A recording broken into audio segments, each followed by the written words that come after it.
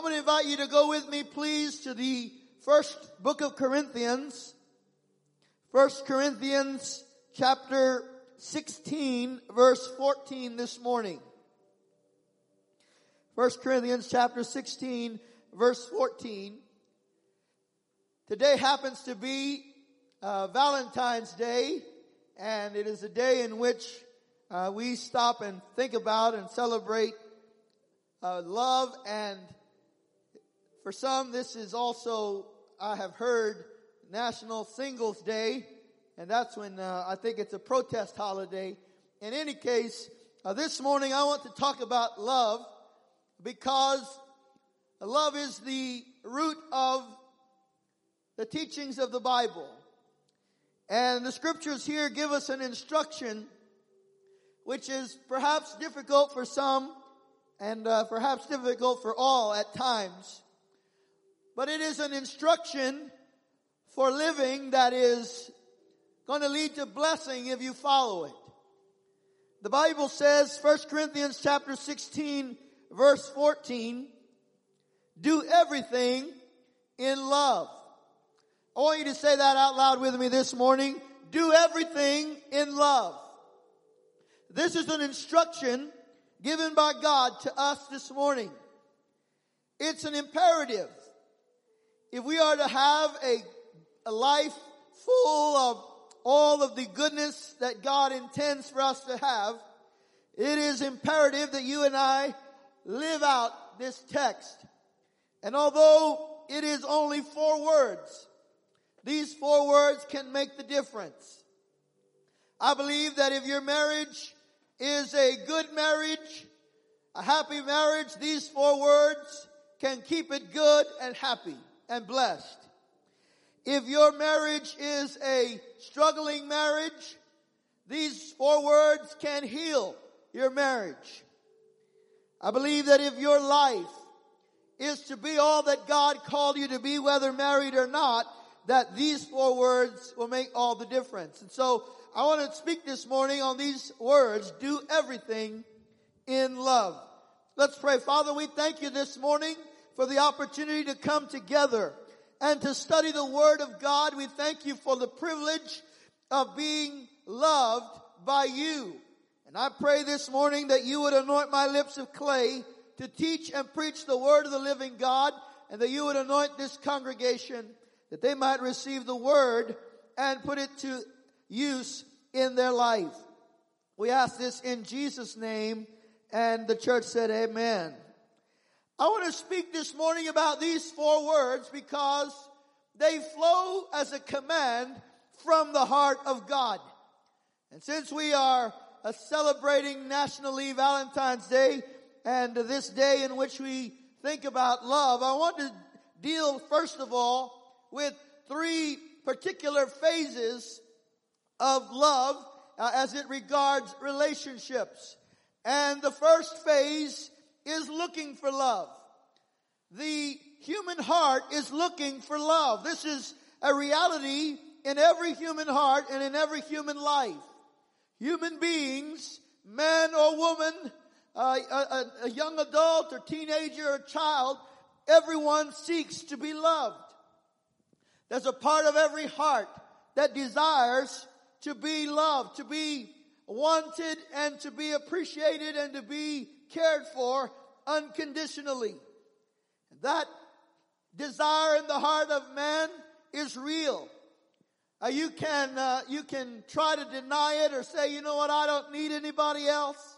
I don't need anyone's help. I don't need anyone's company. I don't need anyone else in my life. But the fact is that the human heart longs to be loved. And the real answer today to this idea of looking for love is that until a person finds God, they really cannot find complete and true love. For you see, the Bible says that God is love. So when we talk about looking for love, we're talking about looking for God. Man ultimately is looking for satisfaction that can only be found in the heart of God. The Bible tells us about the love of God. It says that God so loved the world that he gave his only begotten Son, that whosoever believes in him would not perish, but have everlasting love. Look at these characteristics of the love of God with me this morning. First of all, God's love is a stubborn love. I use the word stubborn not to describe a deficiency in God, but so that you and I can understand what I mean. That God's love is persistent. He is a God that loves persistently, stubbornly. You may reject him. You may ignore him. You may turn him aside, and yet he loves you. The love of God is a hopeful love. It's the kind of love that sees the hope and the future of our lives. Even when we're not walking with God, God's love is full of hope toward us and toward our future. God's love is a pursuing love. He initiated the relationship that you and I have with him today. He pursued you. He chased you. It is the love that doesn't keep to itself, but that pursues. The love of God is a forgiving love. He gives to us the grace of being forgiven, of having the slate wiped clean. This is a gift from the Almighty God, and it is an act of love. The love of God is a love full of delight. God delights in loving you. God delights in being your God, in pursuing your heart. And he delights in you knowing him. The love of God is a serving love. It is the kind of love in which we hear Jesus say, I did not come to be served, but to serve. That is the essence of love, is it not? We see the love of God is a sanctifying love. It leads us always to purity and to holiness. The love of God is a providing love. God provides for our needs and our wants out of the eternal greatness of his love. And the love of God is an all-knowing love. God knows us, each one, in every detail, and he loves us. And so when I talk about the fact that man is looking for love, the only place to find that kind of love is in God. I'll tell you this, friends, that once you have found that love, then God's love will teach you how to look for love and where, and will set the boundaries on love and affection. The love of God will teach you how to love your neighbor. It will also teach you how to stay out of inappropriate relationships and out of places that are unpleasing to God. And until man can know the love of God, he can not truly know love itself. But once he knows the love of God, he has tapped into the source of all love and affection. The next phase is finding love. We call it, perhaps in our culture, falling in love. And that's really what this day celebrates. It celebrates the idea of falling in love or being in love and honest and true emotional experience in the human heart. And I want you to know, first of all, that the emotions involved in falling in love are designed by God. They are created by God. They are a reflection of his being. And within the confines of marriage and within the beauty of God-ordained relationship, it is a beautiful thing. The experience of falling in love has inspired songs and poems and has inspired great feats of strength. And that is certainly something that every person, every heart longs for. But that gives way to the third phase. And that is the phase about which we are speaking this morning. And that is walking in love or staying in love. You see, falling in love is not always an act of one's will. That's why they call it falling. It kind of just happens to people. But staying in love or walking in love is a decision. It's a conscious and intentional action on the part of the person who loves. And so the Apostle Paul writes these words and he says, do everything in love. Stay in love. Walk in love. To walk in love is taught in the Word of God over and over again. 2 John chapter 1 verse 6 says this. This is love, that we walk according to His commandments. This is the commandment. Just as you have heard from the beginning, you shall walk in it. John chapter 14 verse 15 says, if you love me, you will keep my commandments. And so we learn that to walk in love is to walk in the will of God, in the command of God. And so when we read these instructions from Paul, and he says, do everything in love, I want us to explore that little phrase, in love. What does that mean? Well, first of all, the phrase in love speaks of the atmosphere. Do everything in the atmosphere of love. You say, Pastor, what is the atmosphere of love? Is that when my wife and I have a candlelit dinner and we have an atmosphere of love? No, that's all right, but that's not what I'm talking about. Here the Apostle Paul says do everything in love, and the Greek word that he uses is the word agape. The word agape is an unconditional love. A love that is not caused by anything in another person. And the honest fact is the only one who has agape love is God. God is the source of unconditional love. And so when Paul says walk in love, he's saying walk in the atmosphere of God. Walk in love that is empowered by God. And the reality of life is that some people are easy to love. And some people are harder to love. And some are maybe impossible to love. And for all of those, we need the love of God. The agape, the unconditional love. The love that loves a son when he's rebellious. The love that loves a brother or sister when they have failed. The love that causes you to go the extra mile. This kind of love, this agape, is not conditioned on what someone else has done for you or for me. And this love can only be found in the atmosphere of God's presence. Now there are two ingredients that you and I need for that. First of all, we need the Holy Spirit. Galatians chapter 5 verse 22 says that the fruit of the Spirit is love. And so, if the fruit of the Spirit is love, and you want to have this love in your life, you're going to have to walk by the Spirit. And listen, the recipe for success in love, the recipe for success in marriage, in family relationship, is to be led by the Spirit of God. Because He will tell you how to speak, when to speak. He will lead you into all truth. Sometimes you can get into trouble by letting your flesh do the talking.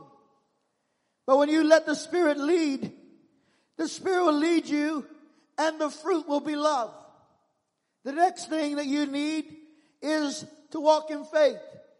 In order to live in the atmosphere of love, you and I have to walk in faith. The Bible says that faith works through love.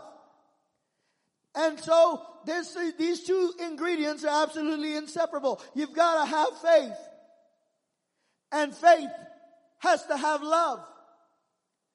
There might be some people in your life that you struggle to love because of the decisions they've made or the way that they've hurt you or harmed you. And yet, faith will cause you to rise up and love them. Faith will cause you to see in them what they can be in God and by the will of God. And so when we walk in faith and we walk by the Spirit, we are living a life empowered by the love of God. That's the first thing Paul is referring to. When he says, let everything be done in love, he's saying, let everything be done in the atmosphere of love.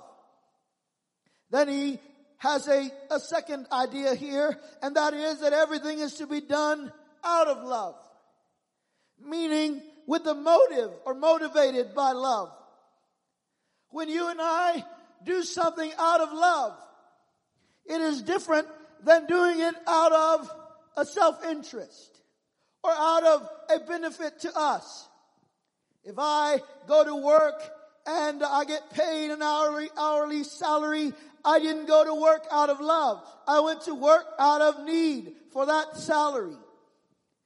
And so Paul is saying, let everything be done out of love. Let the motive of your doing be love.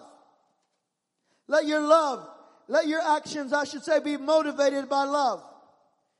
Now this has two ideas as well. First of all is the attitude of love. We read about it in 1 Corinthians chapter 13. It talks about the attitude of love. It says love is patient. The attitude of love is patience. If you're wondering this morning, am I doing everything out of love? Ask yourself this question. Use this little test. Am I patient? Am I patient with the people in my life? Am I patient with their growth? Am I patient with their maturity? Am I patient with the circumstances around me at work? Because patience is one of the attitudes of love. Another one is kindness. The Bible said love is kind.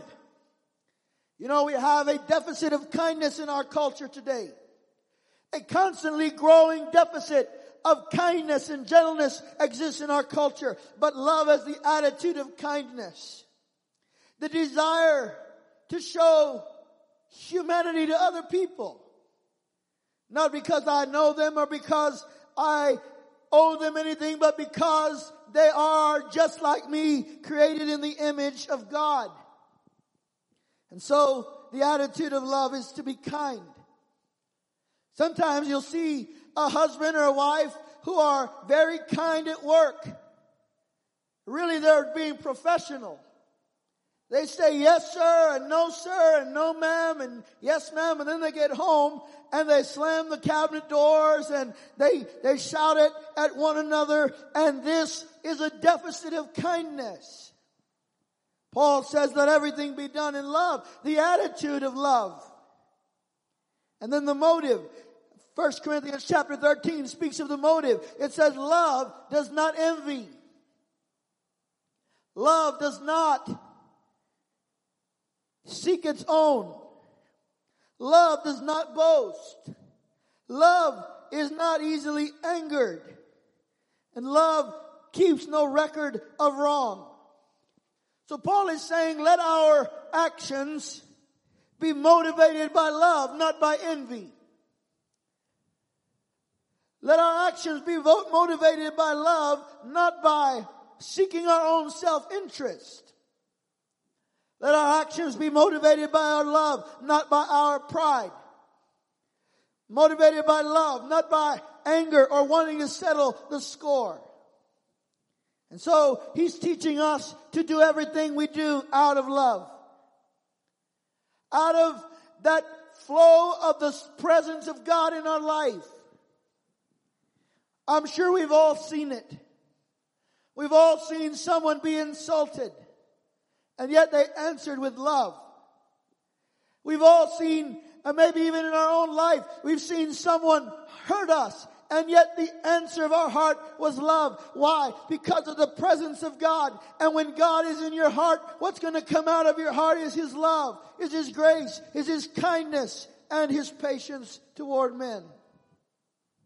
Now finally, Paul is referring to this. He says, do everything in love. And if you look at verse 13, he gives you a list of the things that he's talking about. And he says there in verse 13, be on the alert. Stand firm in the faith. Be men of courage and be strong.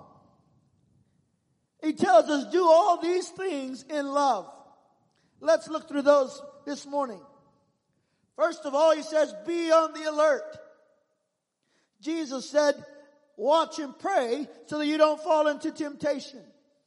What we understand here is that in the Bible, this command to be on the alert is a command to prayer. It's an instruction to pray. And so Paul is saying you need to be people of prayer, but pray in love. Pray out of love. You realize that one of the most loving things you and I can do for someone else is to pray for them, to bring them before God, to lift up their need before the Lord,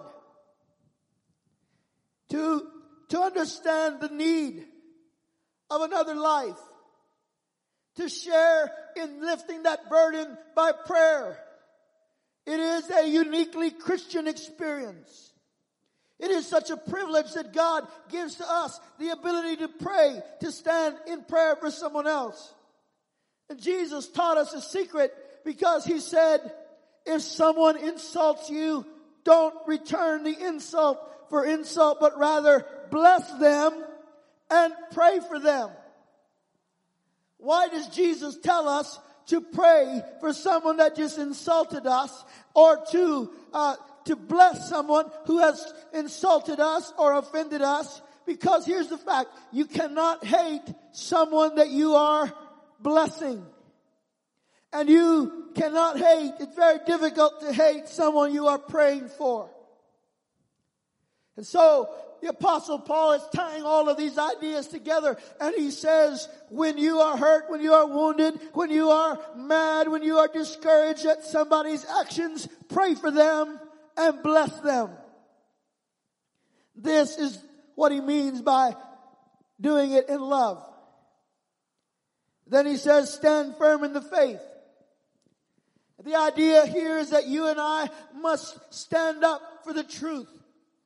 We must stand for the Word of God, especially in our day. We're living in days where God's Word is being pushed aside by our culture. We see a deficit of truth and a deficit of love in our culture. And yet, they don't turn to God. They don't love God. But you and I, we must stand firm in the truth. We must hold fast to sound doctrine. We must hold fast to the teaching of God's Word. But look at what Paul says. He says, do it in love. Why do you think Paul adds that phrase there? Well, I believe it's because by human nature, when we believe that we're right, when we know that we're right about something, it can be easy to run over other people. It can be easy to become a judge. To say, you know what, I know what's right. I know what's right and wrong about homosexuality, or I know what's right and wrong about abortion, or I know what's right and wrong about these other areas of life. And yet, being right and knowing what's right does not give us a license to step out of love. The Bible says that we are to speak the truth in love. And so Paul says, stand firm in the faith. Defend the gospel, defend the Word of God, but do so with love. Understanding that the people that you and I are preaching the truth to are loved by God. And on the opposite side of that coin is the fact that by preaching the truth, we are loving our neighbor. We are showing kindness by letting the world know what the Word of God says. Then Paul says, be a man. He gives the instruction, be a man. Ultimately, Paul is not talking about be a macho or be a man, but he's in that sense, but he's saying be mature. Be mature in your love. Grow up. Be a man, but be a man who loves. The idea for us this morning ought to be that you can be a man and also love. That manliness does not deny love. Sometimes the culture teaches that, at least the culture around us might teach that real men don't say I love you, or real men don't show affection, or real men don't hug their children. But the fact is that a man loves, and a man loves his wife, a man loves his children, a man loves his church, a man loves his nation, and he shows it by what he says and by what he does. Let all the men say amen this morning.